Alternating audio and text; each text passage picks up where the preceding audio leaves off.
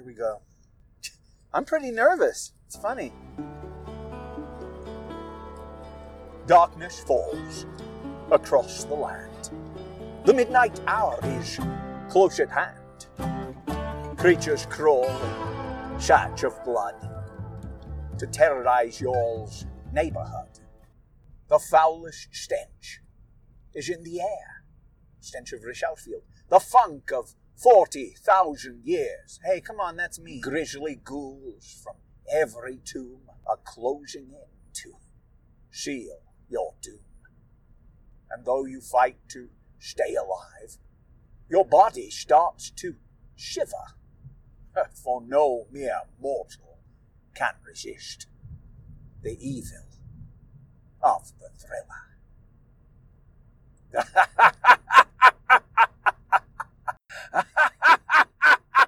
Okay.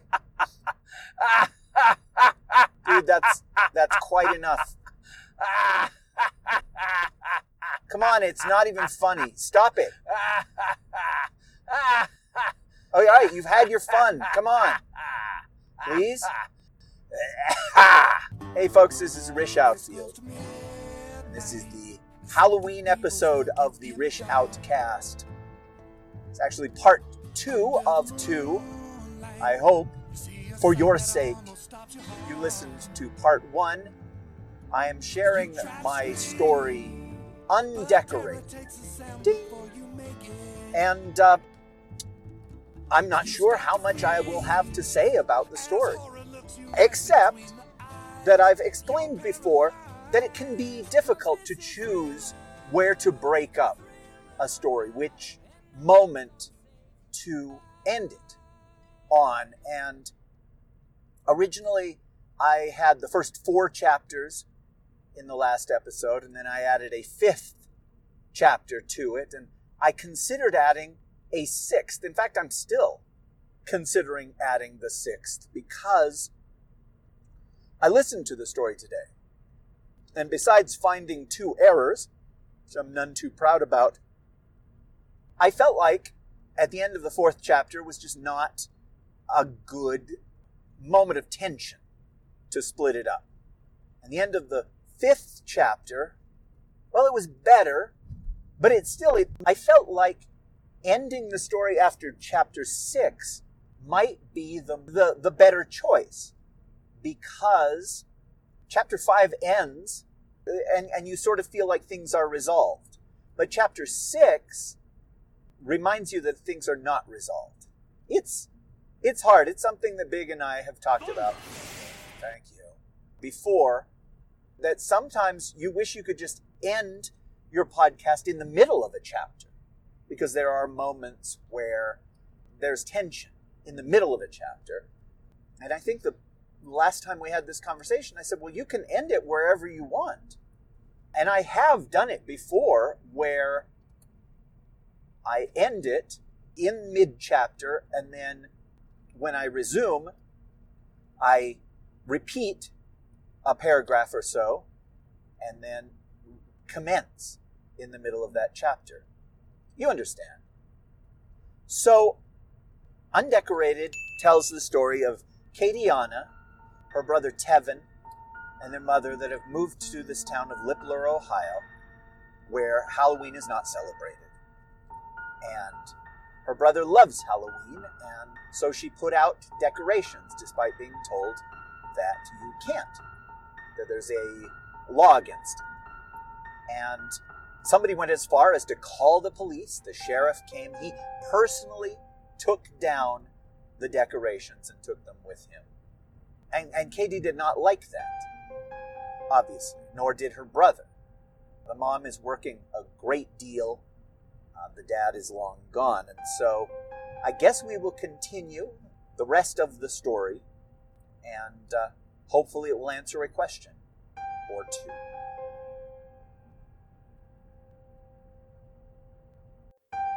Underdecorated by Rish Outfield. Katie got up early the next day before school, deciding she'd spend a little extra time getting ready in the morning. At her last school, there had been girls, and at least one guy, who had been true, dedicated, dress all in black, pretend to be witches, kind of goths. But Katiana had always had disdain for that cringy crowd. Now, however, she wished she had gotten to know at least one of them, to ask where they bought their clothes and where to buy black lipstick, hair dye, and nail polish. The best she could do on this short of notice was use a Sharpie on her fingernails, which was way harder than it looked, especially on her right hand, and darken the tips of her hair using grape Kool-Aid. She rode the bus over to Lippler High, sitting by herself, catching the occasional judgmental glances of a teen or two, but suspecting she was missing a lot more. She honestly hoped someone would come up to her in the hall and ask why she was dressed up for that forbidden holiday, so she could bat her freshly mascaraed eyes and say, "Why, because of Satan, of course," just to see their reaction. But no one did. Maybe she hadn't gone crazy enough with the clothes and makeup, having not dared shave her head, getting a bunch of piercings, and wearing her underwear on the outside. Nobody would sit by her in the cafeteria, but that was nothing new. In their defense, a couple of the girls she knew from classes did wave or smile at her, but there was definitely something conspiratorial going on. She guessed that in a place as small as Lippler, everybody knew everybody else's business, and if you farted at one side of town, someone on the other end would be told how it smelled. It wasn't until art class, 4th period, that someone came up to her and engaged her in conversation. A pleasant surprise. It was Tristan Edwards, the guy she sat next to in world history class. "How's it going, Katiana?" he asked, pronouncing it like cat. "Katiana," she corrected, like Kate. "Or Katie, if we're friends." "Oh, sorry about that," he said. He was overly polite, old-fashioned, but in a charming way. "How's it going, Katie?" "Going all right. How about you?" "Yeah, good. I'm just, doing my still life." There were a dozen art assignments everybody in the class was supposed to try, but they could tackle them in any order. Katie had been about to start a stippling portrait with the thousands of little dots when she changed her mind and went to the supply cabinet and grabbed some construction paper. "Cool," she said. "What are you working on?" he asked, and seemed nervous, like he was a shy boy and she was a pretty girl. Tristan was a cute guy, about 6'2", with sandy blonde hair and green eyes, and they'd only exchanged a few words here and there, but he seemed awkward now. And that could be about anything, couldn't it? She decided to just be honest with him, see where it got her. "Thought I'd grab some paper, scissors, glue, see if I couldn't make something seasonal." The set of his jaw changed. She actually saw him swallow before continuing. "Fall? Winter? Early Christmas He couldn't say the word, just like her J-Dub neighbor in St. Louis with the name of God. "Decorations, right you are," she said, feigning ignorance. "Figured I'd make my own for Saturday. They may not be good, but they'll be something." Tristan's eyes went wide. She had his complete attention. No, Katiana," he whispered, taking her arm and pulling her aside. "Don't do it. It's not worth it." "Worth what? Getting in trouble? That already happened." His cute face became conflicted, less sure of itself. "Listen, I can't really go into this with you, but..." It was like he had a speech impediment all of a sudden. "But what?" He signaled her over to the corner of the art room, where the sinks were set up, to get rid of watercolors or wash hands covered with paint or charcoal or clay. Nobody ever congregated over there. "There's no reason for you to trust me, I know that. But I'm trying to look out for you. It's really important that you don't put up any decorations. It had sounded difficult for him to even get that much out. Why not? What is the big deal? They're a colony or whatever of religious fanatics living here, like in Utah and Arizona.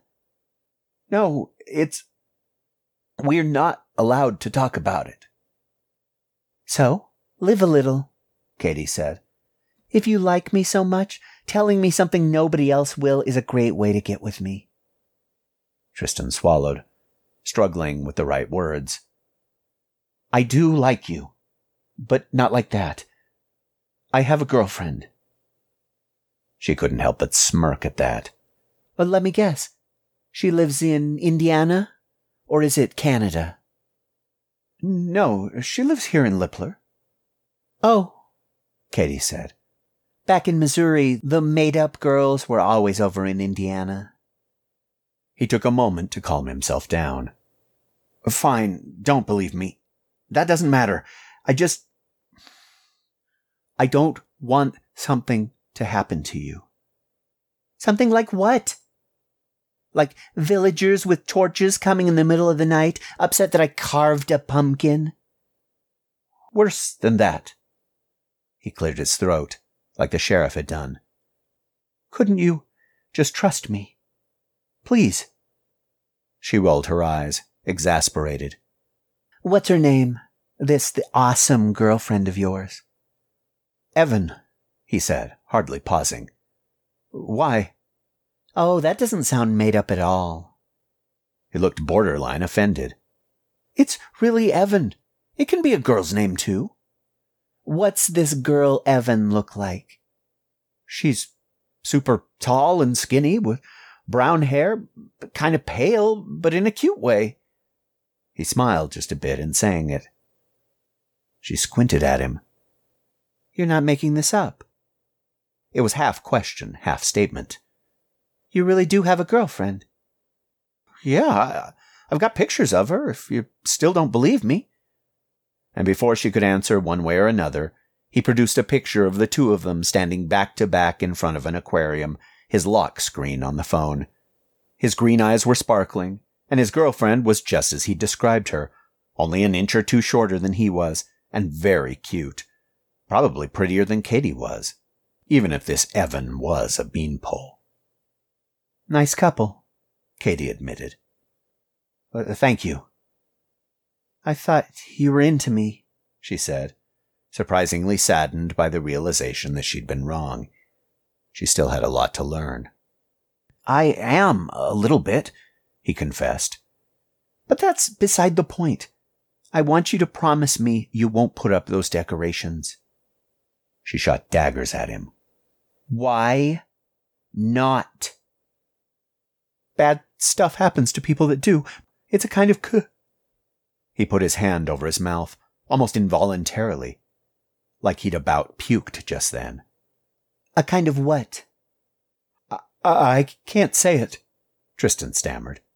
None of us can. It's like the word worse, but with a C.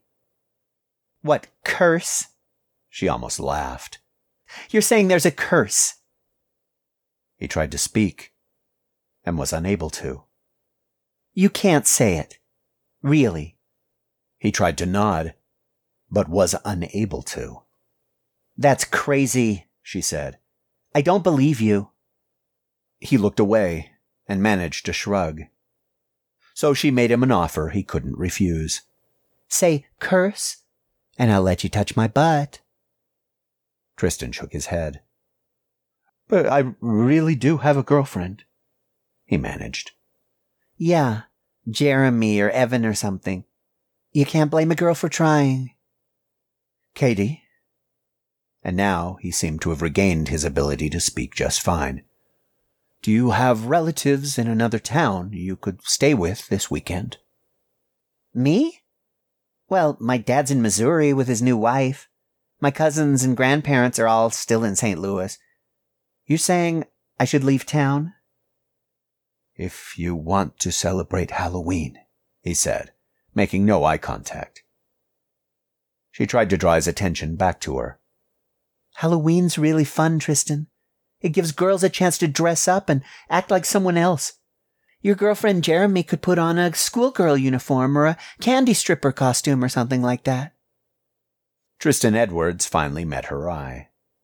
That does sound nice. And her name's Evan. Yeah, I got that. And a lot of kids do go out of town to parties and dances and stuff like that. I can find out where some are going if you need a ride. You're an awfully helpful guy, Tristan. She couldn't quite keep the cynicism out of her voice. Well, I've said more than I should have. She kind of wanted to punch him right now. You haven't said anything. His voice got low. Yeah, well. She leaned closer to hear, and he took no advantage of her nearness. We're not supposed to tell outsiders about it. Not a word. Maybe I should leave town that night, too. You, me, and Edgar. We can dress like harem girls, and you can be a sheik. Evan, he corrected. I'll mention it to her, but there's no chance she'll go for it. No offense, but she's not going to like you. That shouldn't have bothered Katie, but it did. She was a likable girl, despite her disdain for stupid rules. Well, thanks for trying. You really are a cute couple.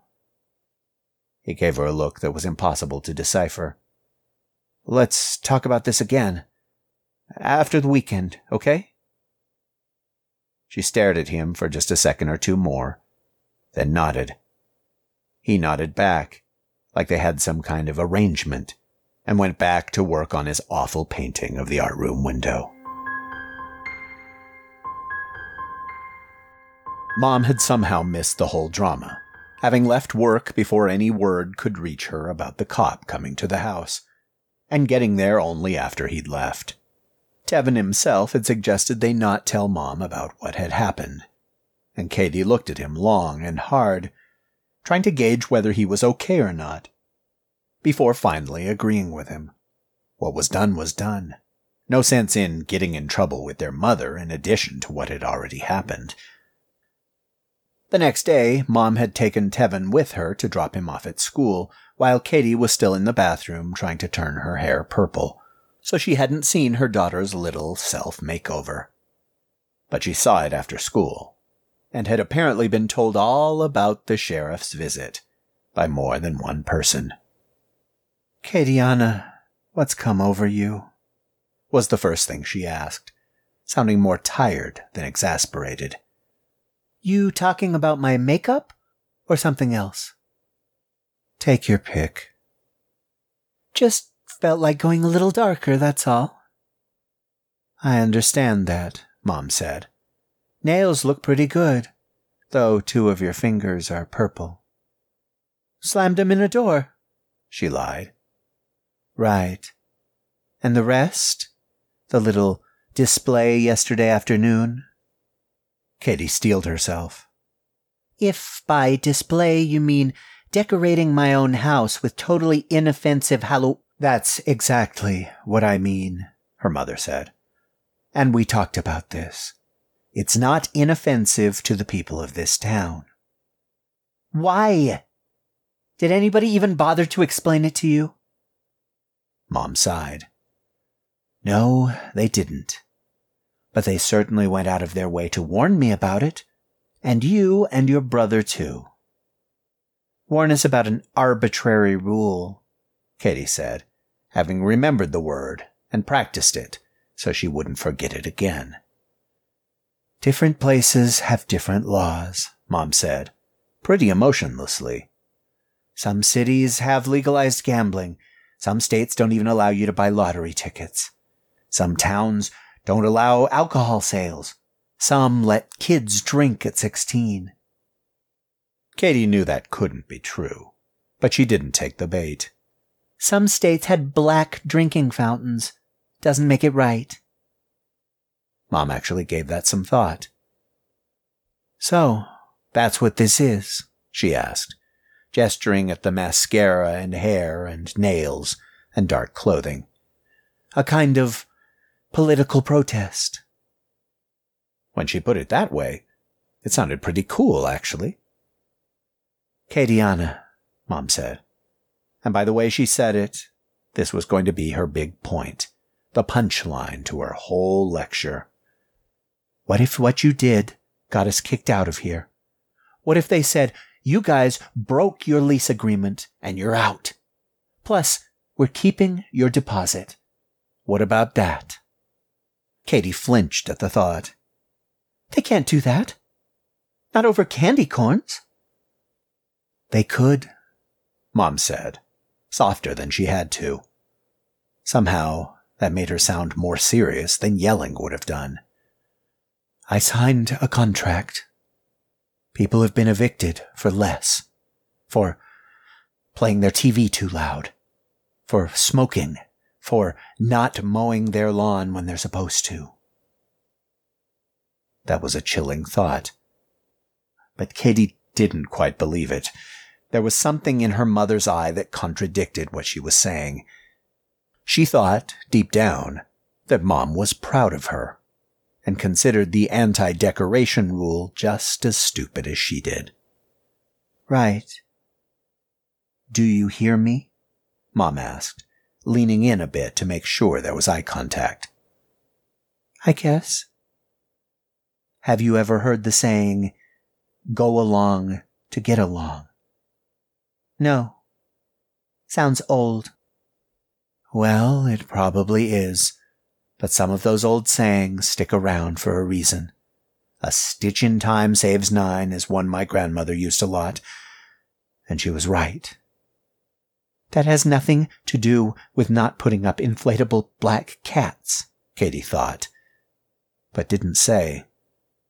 Katie figured she could change the subject if she asked about her great-grandmother, what she was like, when she had died, if they had been close. And she was right. The next day, Tevin was more than melancholy. For once, he wasn't interested in watching YouTube, or playing video games, or watching people on YouTube playing video games. He just sat in his room, among the unopened boxes of toys and summer clothes and lots of books. Mom had gone into town to get groceries and buy a new winter coat for when it started getting cold. Neither of her kids had gone with her, though Kadiana had asked her to pick up some black or purple nail polish if she saw some. Mom had said, "It's Halloween today. I'm pretty sure I'll find some—" But she had trailed off. You never knew, did you? Katie stuck her head in her brother's room just to see what he was doing. And what he was doing appeared to be nothing. She asked if she could join him. I miss Dad, Tevin said. Kadiana didn't get that. Over the past year, the man had had so little to do with his kids, especially Tevin, who he'd never related to. Brady Smith had been into sports and cars and classic rock music. And other women, besides Mom, she reminded herself, and had nothing to say to a kid that liked dinosaurs and Godzilla and reading books inside when the sun was shining out his window. And Dad had been awkward with Katie, too, the last couple of times they'd been together. Probably his way of dealing with the fact that he'd split the family in two and didn't really care all that much about it. I miss him, too, she said instead. Dad would understand, Tevin said, which should have spoken volumes, but Katie wasn't sure what her brother was talking about. Understand what? That was his skeleton. Dad's. He gave it to you? When I was 5. He said I could get anything I wanted when we went to Vaughn's for ice cream. Tevin swallowed, with difficulty. And the cop tore it up. His breath hitched in his chest, and she realized it was all he could do to keep from bursting into tears again. Over a cardboard skeleton. He did that to be an asshole, Tev, Katie said. You'll find that type of person everywhere, in every place you go. They probably burned all our stuff. Probably. Or just tossed it in a dumpster behind the police station. although a town this small might not even have a police station, or a dumpster for that matter. Nah, it's probably in an evidence locker somewhere, you know? Like a murder weapon, Tevin muttered, and it held the bitterness of a much older boy. Maybe a 40-year-old boy. Katie didn't know what to say. She didn't get her brother, or why he said what he said, or felt what he felt.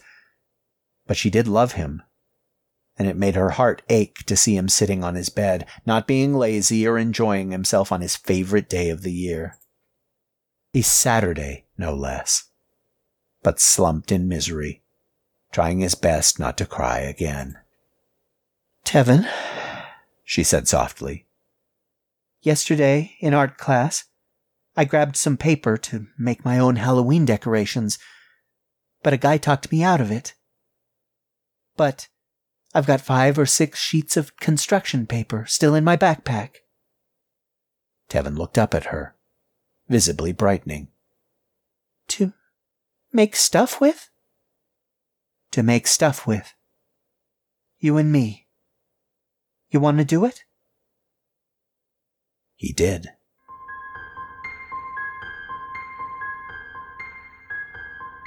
This is not smart, she told herself, as they sat at the kitchen table, a slightly uneven one that needed a 1/4-inch piece of wood under one of the legs not to wobble, with paper, a Sharpie, and a pair of scissors. I'm going to get Mom in trouble, and we'll end up getting kicked out of here.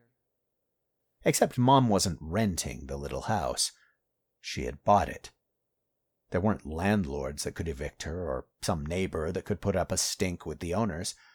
As far as Katie understood it, the bank was the one in charge, and no national bank was going to kick up a fuss over whether a family liked Halloween or not. Which color do you want? She asked, motioning to the black, gray, green, red, and off-white pages she'd produced from her backpack. All of them, he said, the sides of his mouth now threatening to dissolve the frown that had been there all day. Well, which one first? Black can be bats. Or spiders. What can white be? Ghosts, he offered. Or anything, really. And what about red? That one he thought harder on. A dragon? Happy Chinese New Year, then, she told him. Is that today, too? She mussed his hair and handed him the marker. A half an hour later, Katie caught a smile growing on her brother's face.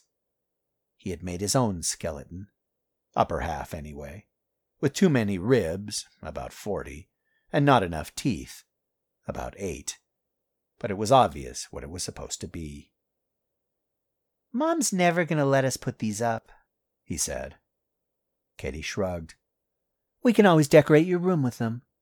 That way the cops will never find out. The ghosts will find out, Tevin said, raising his eyebrows melodramatically. Nah, ghosts have better things to do tonight. Like what? She didn't have a good answer, so she said, I think they go on blind dates with witches tonight. It's actually pretty awkward. I saw a reality show about it. Tevin smirked. Yeah? What was it called? It's called the... She tried to come up with something clever, but her mind failed her. The Witch's Boo. You know, like brew, but with ghosts. He full-on smiled at that, even though it was not at all a good joke. That sounds cool. I want to go to that. One day, you'll be an eccentric millionaire that lives in a big house on the hill, and every year you'll throw a big Halloween party, and all the folks in town will line up to get in. What's eccentric mean? It's like somebody who spends all their money on stupid things, but they have so much of it that nobody can blame them. Well, she definitely had him with that one. Yep, that'll be me all right. And all the slutty girls in town will put on their nastiest outfits, hoping for a night with you, she said, going just a little too far. And she'd lost him. Ew, yuck. I don't want any girls to come to my party. Not even the witches? Oh, yeah. The witches can come. And you too, he added graciously. And all your friends. I don't have any friends, she said, before even thinking about it. I'm your friend. And when I'm eccentric, I'll pay people to hang out with you, no matter how mean you are to them. Thanks, man, she said, and to prove she meant it, she gave him a big hug, the biggest in at least a year. And for the first time in longer than that, he let her. They went onto the front porch together and replaced the missing decorations. Tevin even went through his boxes and put a poster with Chewbacca on it on the inside of the living room window, so it looked like the Star Wars monster was staring out at passers-by, where trick-or-treaters would normally congregate. He laughed when he did it, then went off to find something scary to watch on his computer, his troubles forgotten. Katie went back inside, but didn't have time to feel proud of herself before a little voice inside her, the same one that had told her she was not being smart before she did it, now told her she was playing with fire here. She thought of handsome Tristan Edwards, who was so adamant he was not trying to get her pants off with his "thou shalt not celebrate Halloween" warning. He could easily have put in a bit about being shielded from evil as long as she was with someone from town, or if she came over to his place the night in question. He hadn't even offered to use his big, strong muscles to protect her if she became afraid of their local ghost stories. And all that insistence that he had a girlfriend somewhere with a boy's name, what was that about? Sure, there were certain girls that always wanted a boy who was seeing someone, who was, by that circumstance, more unattainable. But Katie wasn't one of those. Did she seem like one of those? No. She would bet that his girlfriend, Edmund, or whatever it had been, was genuine, and that Tristan was on the level. Even his bit about not being able to say there was a curse? Well, maybe even that. And that meant there was something going on. Something that made a dozen people warn them about it. Something serious enough the sheriff would come right over to tear down some cardboard cutouts. The hairs on the back of Katiana Smith's neck started to dance. The sun set early in the day this time of year, and there was only a bit of yellow and orange light left in the sky. Katie didn't bother to put on her shoes, much less a jacket. She quickly went out to the porch and pulled down the construction paper "Happy Halloween." She eyed Chewbacca looking out at her, and felt the disagreeable sensation of being watched. And not just by make-believe dog people either. There was nobody in the front yard or the street. Nobody that she could see anywhere. She lifted the green construction paper spider off the doorknob. She grabbed the red dragon and, gently as she could, peeled it off the screen door. If Tevin caught her doing this, what would she say? She didn't know. But she was doing it anyway. "Sorry, Tev," she whispered. She moved on to the ghost and the bats, disappointed in her weakness, but too creeped out to care. Night fell. The sad truth of the matter was that every few Halloweens, they came to town. When somebody, usually, but not always, an outsider, broke the rules.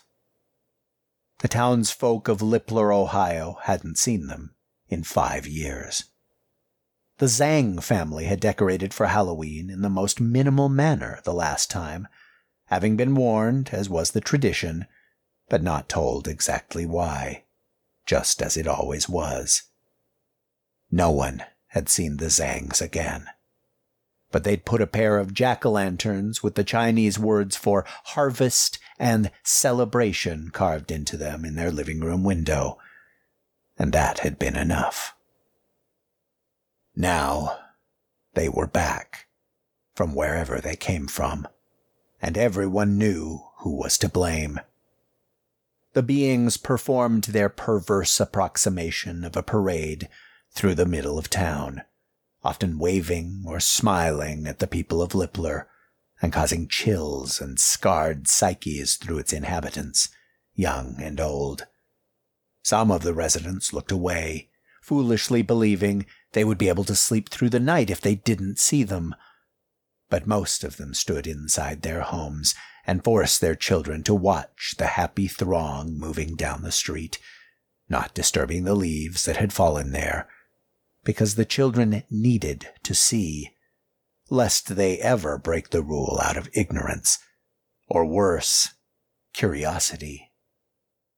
Occasionally, they would seek out someone who told, someone who broke the rules, and depending on the severity of the infraction, that person was upset, physically marked, or not seen again. High school junior Tristan Edwards was one of those souls who had said too much, and one of the creatures broke off from the others in the road in front of his house. It moved slowly, inexorably, toward the Edwards lawn. Tristan could hear his parents praying in their room upstairs, but he didn't pray. Instead, he pulled out his phone and started to text his girlfriend, who really was real and really was named Evan, that he would always love her. But he didn't get the text finished when the creature reached his window. It clawed at the glass, and he fumbled with the phone, nearly dropping it. The thing, which didn't have a face, merely the approximation of such, leaned in at the window and hissed something to him. Even though he didn't understand its words, its meaning was clear enough. Tristan's knees went weak, and he promptly filled his pants, but the being did not harm him or take him away. It had just been a warning, but one he would never forget. Mom pulled her car up to the driveway and turned off her headlights. It was a dark night out, with no moon, and she glanced behind her at the streetlight in front of her house, sure it would be out. But it wasn't. It just glowed dimly and ineffectually. This was an extremely dark, moonless night, the shadows clinging to everything, as if there were a gray filter over all she could see. It gave her the willies. She came into the house through the garage, where Katie was getting a Mountain Dew. "Mom, I thought you were on till 10. 9:30. But half the staff had parties they wanted to go to, so I closed up early." "Can you do that?" "I'm the manager, aren't I?" "Assistant manager," Katie mumbled. "I'm in charge of my own crew, Katiana. A lot of authority and responsibility." "I wonder if you even have a job," Katie mumbled, even lower. It was meant to be a joke, and that's how Mom took it. "Well, forgive me if I rushed home, thinking I could get started on that scary movie marathon with my two darling kids," Mom snarked. They came into the living room, where Tevin was peering out the window. "Was that Mom already?" "Yes. She got fired," Katie said. Kevin looked out the window again. "Hey, where did some of the decorations go?" he wondered, acting affronted. "Well, the thing is," began Katie, feeling embarrassed, especially now that Mom was home. But then she stopped. "Wait, some?" "Yeah, I put up the bats on the inside here." He pointed to the big living room window. 3 of them were taped to the inside of the glass. Katie only gaped at them for a moment, then moved forward, tearing them down with frantic abandon. "Hey!" cried Tevin. "I have to," Katie said, sticking the 3 bats in a pile on the coffee table. "What did you kids do?" Mom asked, and her eyes were starting to seem afraid too. We made our own decorations. Katie explained, and tears started to come unbidden to her eyes. She had an awful feeling in her stomach that she had made a terrible mistake and might not have rectified it in time. She saw Chewbacca staring out the big window and pulled him off the glass. "But they're all down now." No, Tevin said. "I put a paper ghost on the tree in the yard." Katie's breath escaped between her teeth. "You didn't." He, too, started to feel afraid. It was in the air somehow. Contagious. "Did you get the spider I hung on the mailbox?"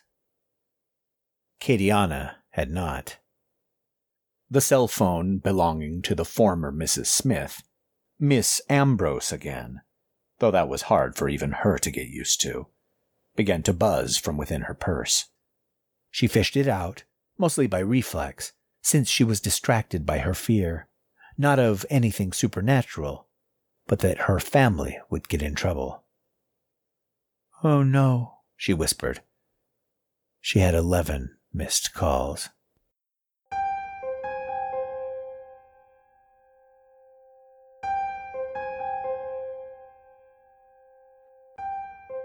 The night continued, as did the sinister parade.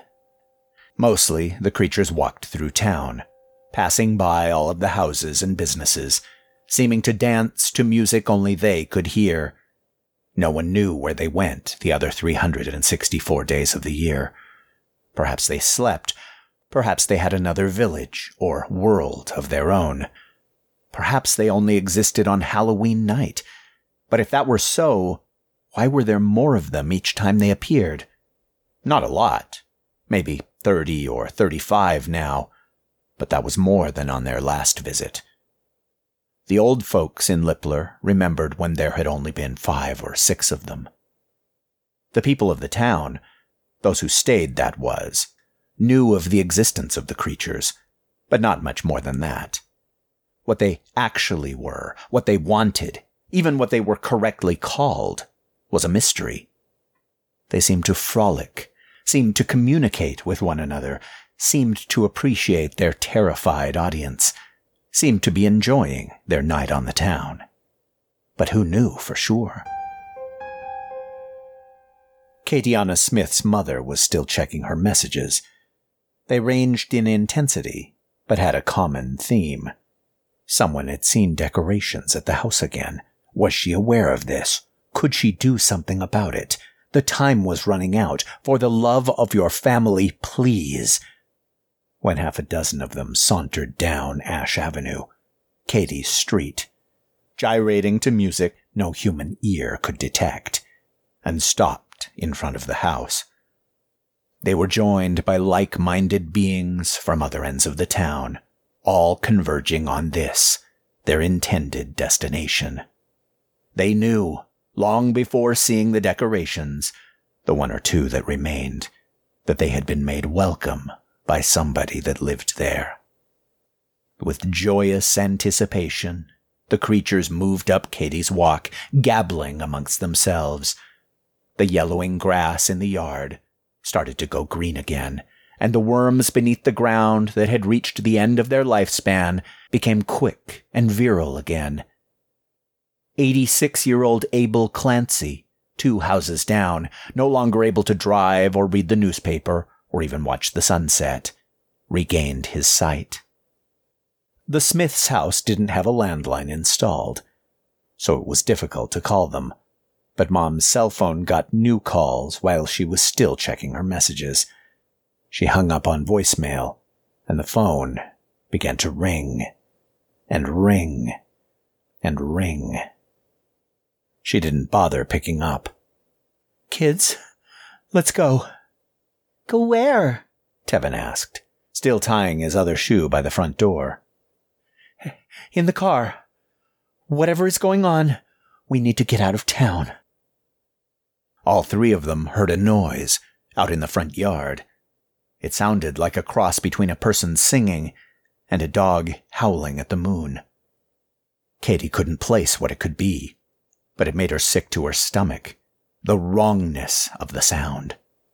Her mother was still under the impression these were people coming to get them. "Come on," she said, grabbing her keys from where she'd set them on the counter. Something struck gently at the front door, almost like a knock, only wetter.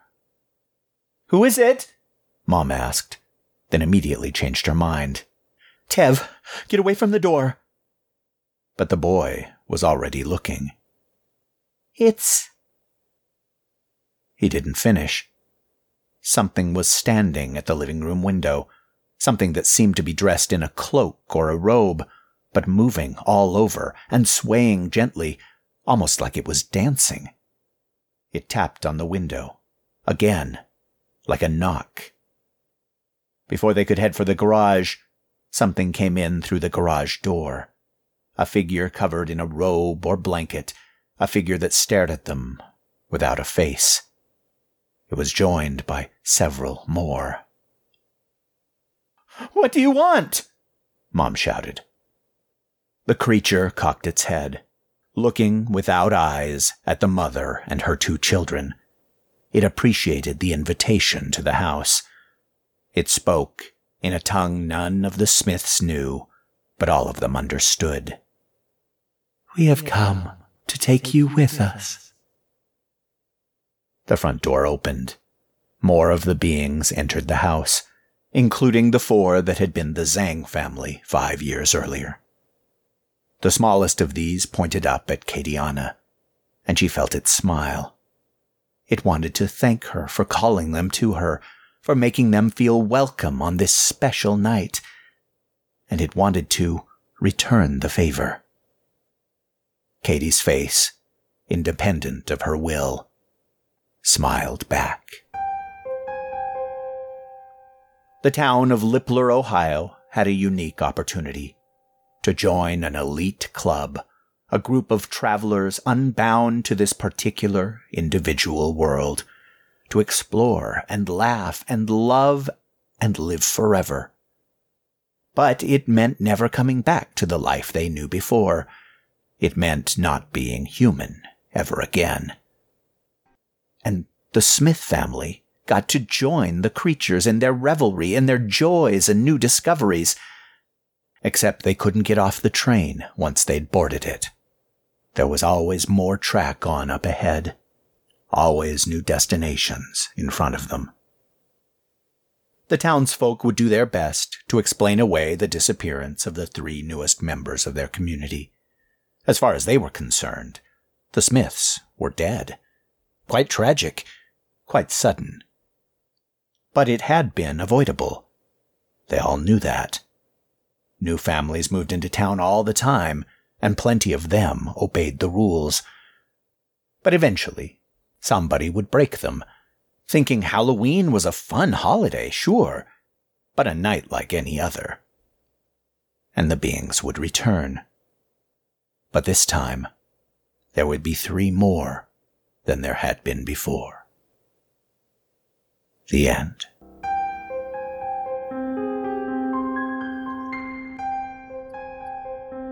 Well, there you go. Undecorated by Rish Outfield. I wanted to share this for Halloween, and I'm not sure what to talk about. Okay, I had 3 things that I wanted to talk about while I was listening to the story.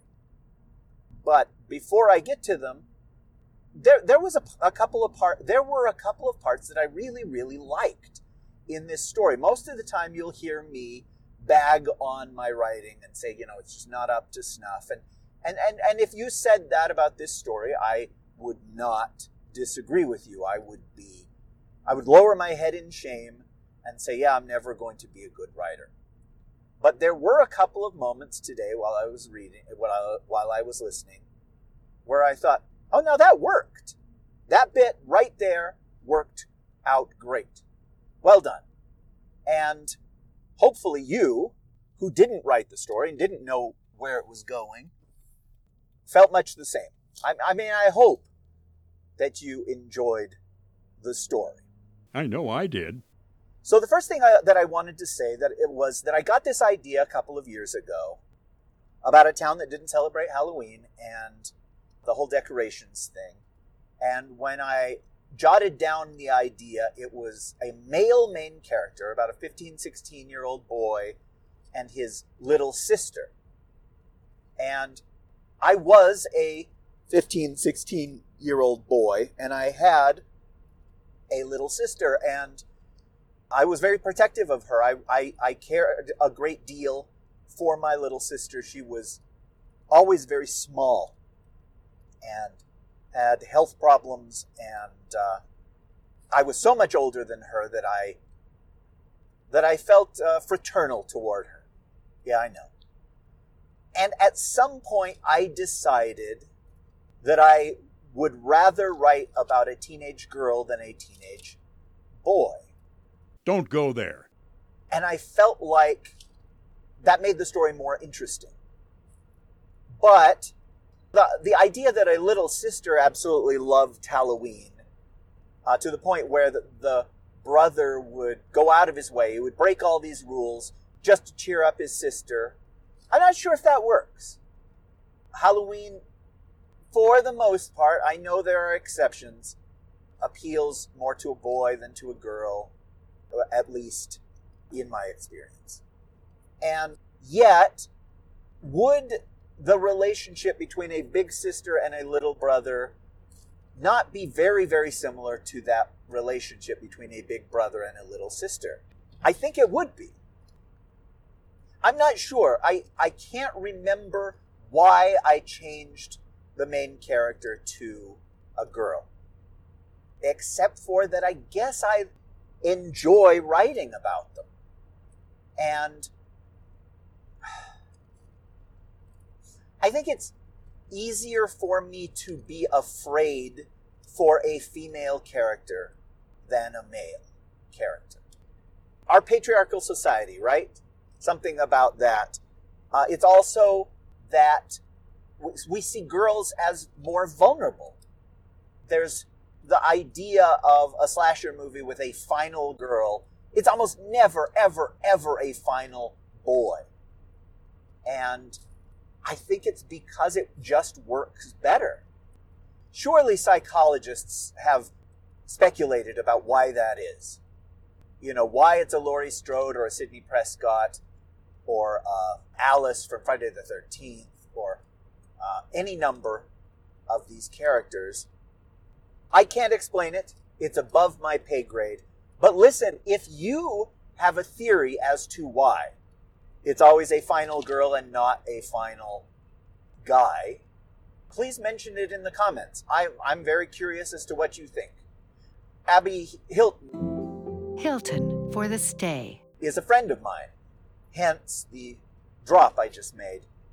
And she says that she would rather write about male characters than female characters. And so maybe we're both broken in the same way. Or maybe that's just something that appeals to us. So that was the first thing that I wanted to say. But let me say a tiny bit more about Katiana. I like the character. She's not got a lot of detail. I don't see her in my head. But she's not a stupid person. Sometimes I stress the ignorance of characters that I write about. Maybe more than I should. And you've heard me say it before. I don't like writing about child geniuses. I hate that. Because it was not my experience growing up to be smarter than everybody in the room. And it's probably just the misfortune that I had of reading a ton of fiction around the time that I decided I wanted to write fiction, where every character, every child or teen character was a super genius. I decided I don't like that. I decided I don't want that in my fiction, although it may be just laziness on my part.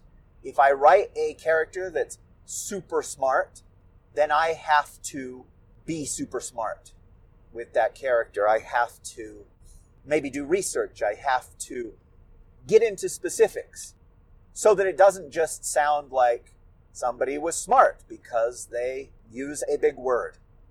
Katiana uses arbitrary twice. So there. As far as the character goes, the thing that makes her unique among the stories that I've written is this streak of rebellion in her, that where she is willing to get in trouble. She is willing to break the rules because in her mind it's for a worthy cause. But then also she gets a thrill from breaking the rules. And historically, teenage girls tend to not get along with their mothers. Well, again, I'm not going to say historically. In my experience, my sister always fought with my mom and got along splendidly with my dad. And it was the absolute opposite of me. I remember one time we went and saw a movie, and it was the Johnny Cash movie, Walk the Line. And Robert Patrick played Johnny Cash's father and my father. And there was this moment when Robert Patrick was just like, "You're never going to amount to nothing. Why are you wasting your time, you stupid bastard?" Or whatever he said. "You're no better than John Connor," he says. And my sister leaned over in the theater and she said, "Oh, can you imagine what it would be like to have him as your dad?" And it shocked me. It's the thing I most remember about that movie to this day. I wanted to lean over and say, "That is my dad. What are you talking about? That's a handsomer version of my dad." But I didn't. I didn't say that because even then I knew that she was Daddy's little girl. And I was, a point of shame in the household. And here we are all these years later. I'll bet Walk the Line came out close to 20 years ago. And I'm still that same disappointment. Okay, so that was the first thing. The second thing that I wanted to talk about was this is similar to other things that you have read or seen. The Town with a Secret. We've seen it done well, and we've seen it done poorly. And in the examples where it's done poorly, nobody ever just says, "Stop! Explain to me why." And that's something that I was worried about while I was listening, was what if the audience is just like, "Well, why doesn't Katie just ask why they don't celebrate Halloween?" But then we got to this half, the part with Tristan, and he can't explain why. The people in the town can't explain why. And I thought, well done, Rish from a couple of years ago. Well done. Because even if Katie just said, "Stop, tell me why you can't put up Halloween decorations," she wouldn't have gotten an answer. We see it with the girl with Meg at the beginning, where she runs away. And I think that worked well. You know how I am with writing. I can't remember why I wrote something the way that I did. I can't remember when I wrote this story. Except for I remember that it was an idea that I had for a long time. And I just didn't write the story for, the longest time. You do it, Fake Sean. "If you said goodbye to me tonight, whoa, whoa, whoa, I would still have music left to write. What else could I do? I'm so inspired by you. That hasn't happened for the longest time." Right. Thanks, Fake Sean. No more, okay? People hate that. They hate it when you quote song lyrics. They hate it. Really. Well, one person likes it. This was an idea that was kicking around in my head, and I feel that I probably didn't write it because I didn't know how it was going to end. So, you write a story like this where there is a central mystery. And J.J. Abrams will tell you that the mystery is far more important than the solution. And perhaps that's right. Perhaps it isn't. The problem with a mystery is that there is an implicit contract with the reader or the viewer, or in my case, the listener, that you will solve the mystery, that the mystery will not go unanswered. And so, to construct a story like this, you have to decide, why doesn't the town celebrate Halloween?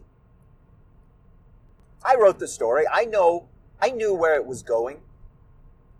But at the same time, I did feel a little bit of tension while I was listening to it today of, what if this doesn't pay off? What if people get to the end and they go, I have questions, or worse, I don't like the answer?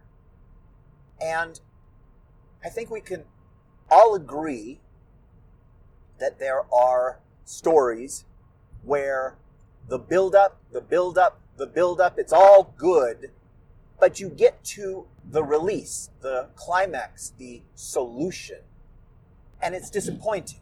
The mystery, everything is ruined, everything is lessened. You're like, oh, I remember talking to somebody that felt that way about M. Night Shyamalan's movie Signs. They just hated the ending. They hated the reveal. And I thought that it worked very, very well because it had been set up.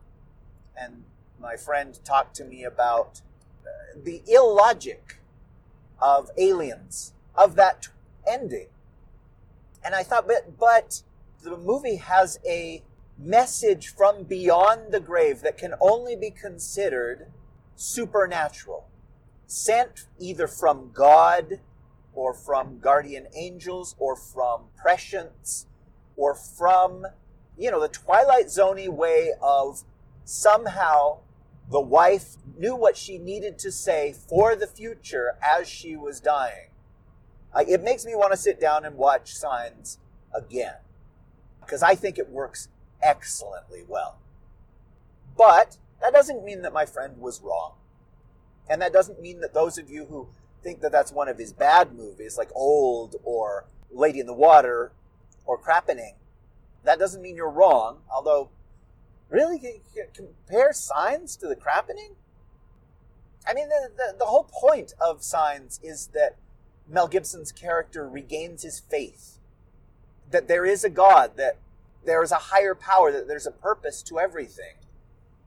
Oh well, that's neither here nor there, is it? Isn't it? That's right. Thanks. So the solution to this is that there are creatures that show up in our plane of existence on that night. And it didn't have to be October 31st, except for that it did. You could write a story, or I could write a story, because I love to write these stories about towns that have something weird about them. They have, I almost said confluence. Is that the word that I want? They have some phenomenon that occurs there. And I like to write these stories about the outsiders that come that don't know anything about them. My Dead and Breakfast stories are essentially that. Although it's debatable if it's the same kind of thing. I just really like these stories. And so when I came up with that as a solution, maybe it makes the story less scary when you finally find out. And I have that little interlude where it cuts away from Katie and her family and tells about the parade. And, well, hopefully that worked for you. The thing on the ending, is that I am a bit of a softie. And I don't like really unhappy endings. Twilight Zone often did unhappy endings. And Outer Limits did unhappy endings. When they did the 90s revival of Outer Limits, they took that ball and they ran all the way into the end zone with unhappy endings. My buddy Big would have loved that show. Except for the episode where Alyssa Milano took her top off. Because that one had a happy ending. in more than one way. Hey, well done, Fake Sean. Badge of a feather, aren't we? It's an unhappy ending, sure. Undecorated is.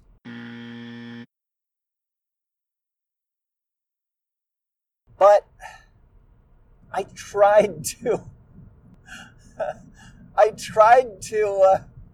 leaven it a little bit. Does that make sense?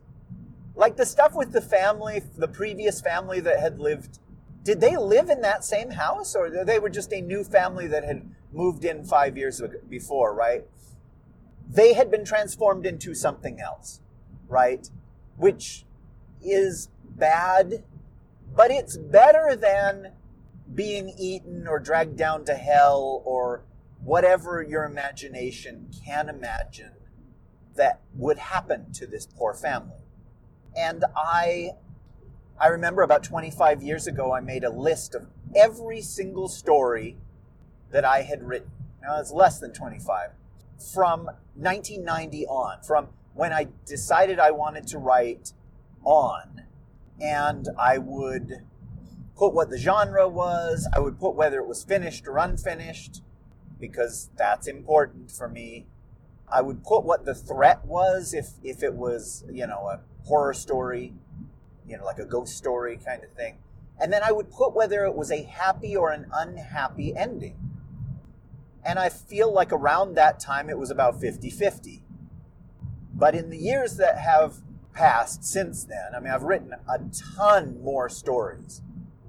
But I'd say that there are a lot more with happy endings than with unhappy endings now. Does that make sense? Like, we have grown accustomed, especially in the movies, to seeing happy endings. And horror is the only genre where you can have a unhappy ending, except for, I guess, tragedy. But is tragedy a genre? I'm not going to answer. It's a rhetorical question. But horror is the only major genre where you can have an unhappy ending and audiences will still be satisfied. And yet, a lot of times they shy away from it because they're afraid of the audience being displeased by that ending, by that unhappy ending. Even, you get movies like Nightmare on Elm Street that have a baffling, pretty stupid, frankly, ending because New Line Cinema would not let Wes Craven have his intended ending. And I know that there are DVDs out there, probably Blu-rays, where you can watch his original ending, and it is a happy ending. Nancy beats Freddy, and suddenly everything has reset, and her friends are alive again, her mom is alive and sober, and Nancy is going to school. Her mom walks her to the door, and I feel like there's fog or mist or something in the air, and Nancy is hesitant. She looks around as though, it's like, is this the real life? Is this just fantasy? Caught in a landslide. No. And then she goes down the walk to join her friends to go to school. They drive away, and the camera pans over, and there are 3 little girls jump roping, and they're doing the 1-2, Freddy's coming for you. And that's it. That is the ending that Wes Craven had for it. And it works really, really well. Of course, I've never seen the movie with that ending. And maybe they tested it, and it did not go over wonderfully. And I think that they always suspected that this ending wouldn't fly, and so Robert Shea made Wes shoot alternate endings. And so you get the last scare, which is what the 1984 movie had. But it's dumb. It's ridiculous. And all of the sequels, I'm sure, have the exact same, oh, we finally beat Freddy. Or did we? No, you didn't. Roll credits. Ending. I remember there was a movie called The Descent that Neil Marshall made a few years ago. Marshal of the New Republic. Well, I guess that counts. Usually it's for Latham, but okay. Marshall is my favorite one. And in that one, there are a group of young women that go spelunking in this cave, and something is inside the cave, and it wants to get them. And in Neil Marshall's version, spoiler, by the way, the movie ends, they're trapped in there with these things. Not so happy ending. Roll credits. And whatever American distributor said that we're going to put out Descent here said you guys have to change the ending. And the ending that they came up with is so stupid. It is so ineffectual and nonsensical that it ruined the movie for me. You'll find The Descent on a lot of like top 10 lists and stuff, and it is really, really good. But not the version that I saw in the cinema. Sometimes, I almost said sometimes dead is better. Sorry. Sometimes the bad guys win. Sometimes the unhappy ending of a story, a horror story, is the right ending. I remember Richard Donner saying that he had a bunch of trouble with Fox about how would The Omen end? Would Gregory Peck have survived, or would Damien Thorne have survived? Say hi to Damien. And thank goodness he got his way, because, well, obviously they made a bunch of sequels to it, but it just, the unhappy ending, it works. And maybe it works because we don't see it so often. Not every filmmaker has the nuts to say, and then the bad guys win. The end.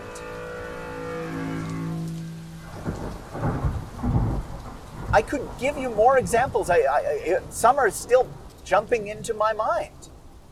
You know, there have been movies that got test screened and the audience that watches it says, I liked everything but the ending.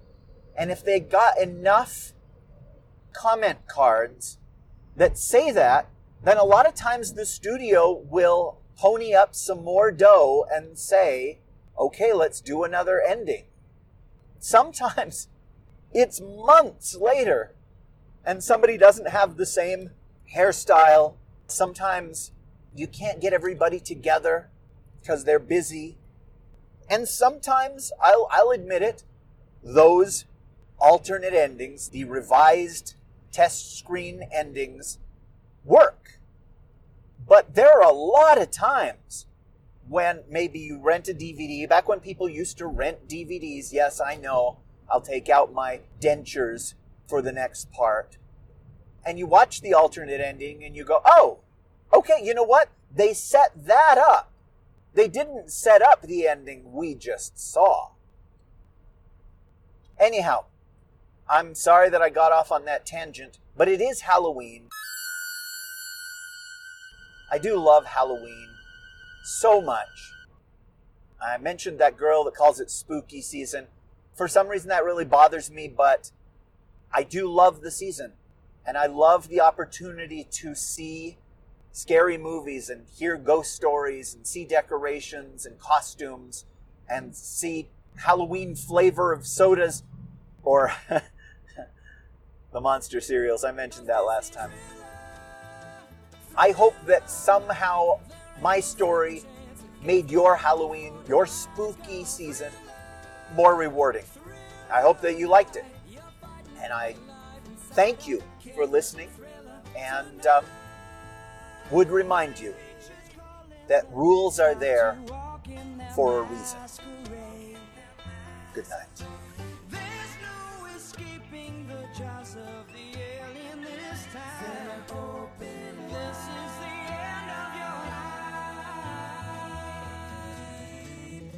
This is fake Sean Connery, and you can support me and the boy over at Patreon. Outcast.com. Encourage us to put out more shows by donating $1 an episode. Or more if you've got more money than sense. Which, I suppose, some people have.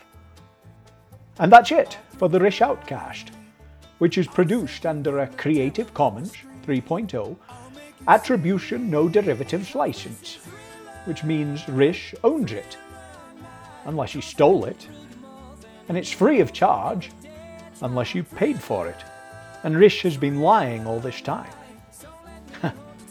The music in the show was by Kevin MacLeod of Incompetech.com, who released it under a Creative Commons license. I only wish he had a podcast, so I could be listening to that instead.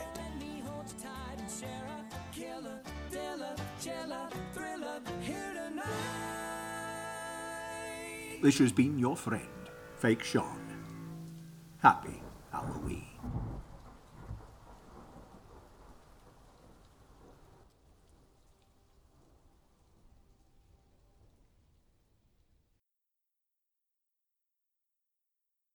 Itself. And what you want to do... Okay, hold on, kids. Clearly an accident here. Oh my gosh. Wow, look at that. And I'm podcasting? You know what? I'm going to go a little slower, okay, kids? Holy smoke. Is that an outtake? Last time I put an outtake about this deer that was crossing the road just as I was coming along. And I said it was a doe, but it was actually a fawn. And I ended up cutting that and putting it at the end. But, I can't even remember what I was talking about. So that, yeah, there were 4 vehicles, 2 on each side of the highway. And there might even have been a 5th vehicle. It was impossible to say because there's a drop-off on the side of the road, and there were 2 trucks there, and I almost got the impression they were trying to pull up another vehicle that had gone off. Terrifying. Guys, more terrifying than any story I could write because it's all too plausible. It's all too possible. It just happened. And there was just enough room in the road for me to drive through. The 2 trucks were blocking the other intersection, but there's not a lot of traffic right now, and so I made it through, but it does give me pause. It does make me think, boy, what am I doing? Now, I didn't mean to leave this late. I started carrying things to the car a half an hour ago, but there was so much snow yesterday and today, or during the night, that I had to scrape the windshield and then the back windshield, and then I couldn't get the windshield wipers to work. And what I hadn't realized was that it wasn't snow, it was ice. The snow had melted onto the windshield wipers and then frozen, solid, these giant clumps of ice that are still sitting on my bonnet hood. And I kept trying to pull over and find a place where I could see what the matter was, but there was so much mud everywhere that I would stop the car, I would open the door, and I'd say, oh, I'm not stepping out here. Anyway, it doubled the amount of time it normally takes to get out and get going. But the canyon is actually pretty small. I think it's less than 10 miles. And once you emerge from the canyon, you have cell service, you have a town, and, if something happened, I would be okay. And what's weird is, the sun hasn't even set yet, but it was so dark where I was that I was just like, did I leave an hour late? Did the time change? The October time change happen already and I missed it? But it's just very, very cloudy. And now here I am underneath the clouds, and I can see the sunset. I can see that, I left on time. Normally. Just was not a normal situation. So thank you for listening to this outtake. please tip your waitresses. Patreon.com/RishOutfield. Now let me see if I can remember what I was talking about before I was so rudely interrupted by myself.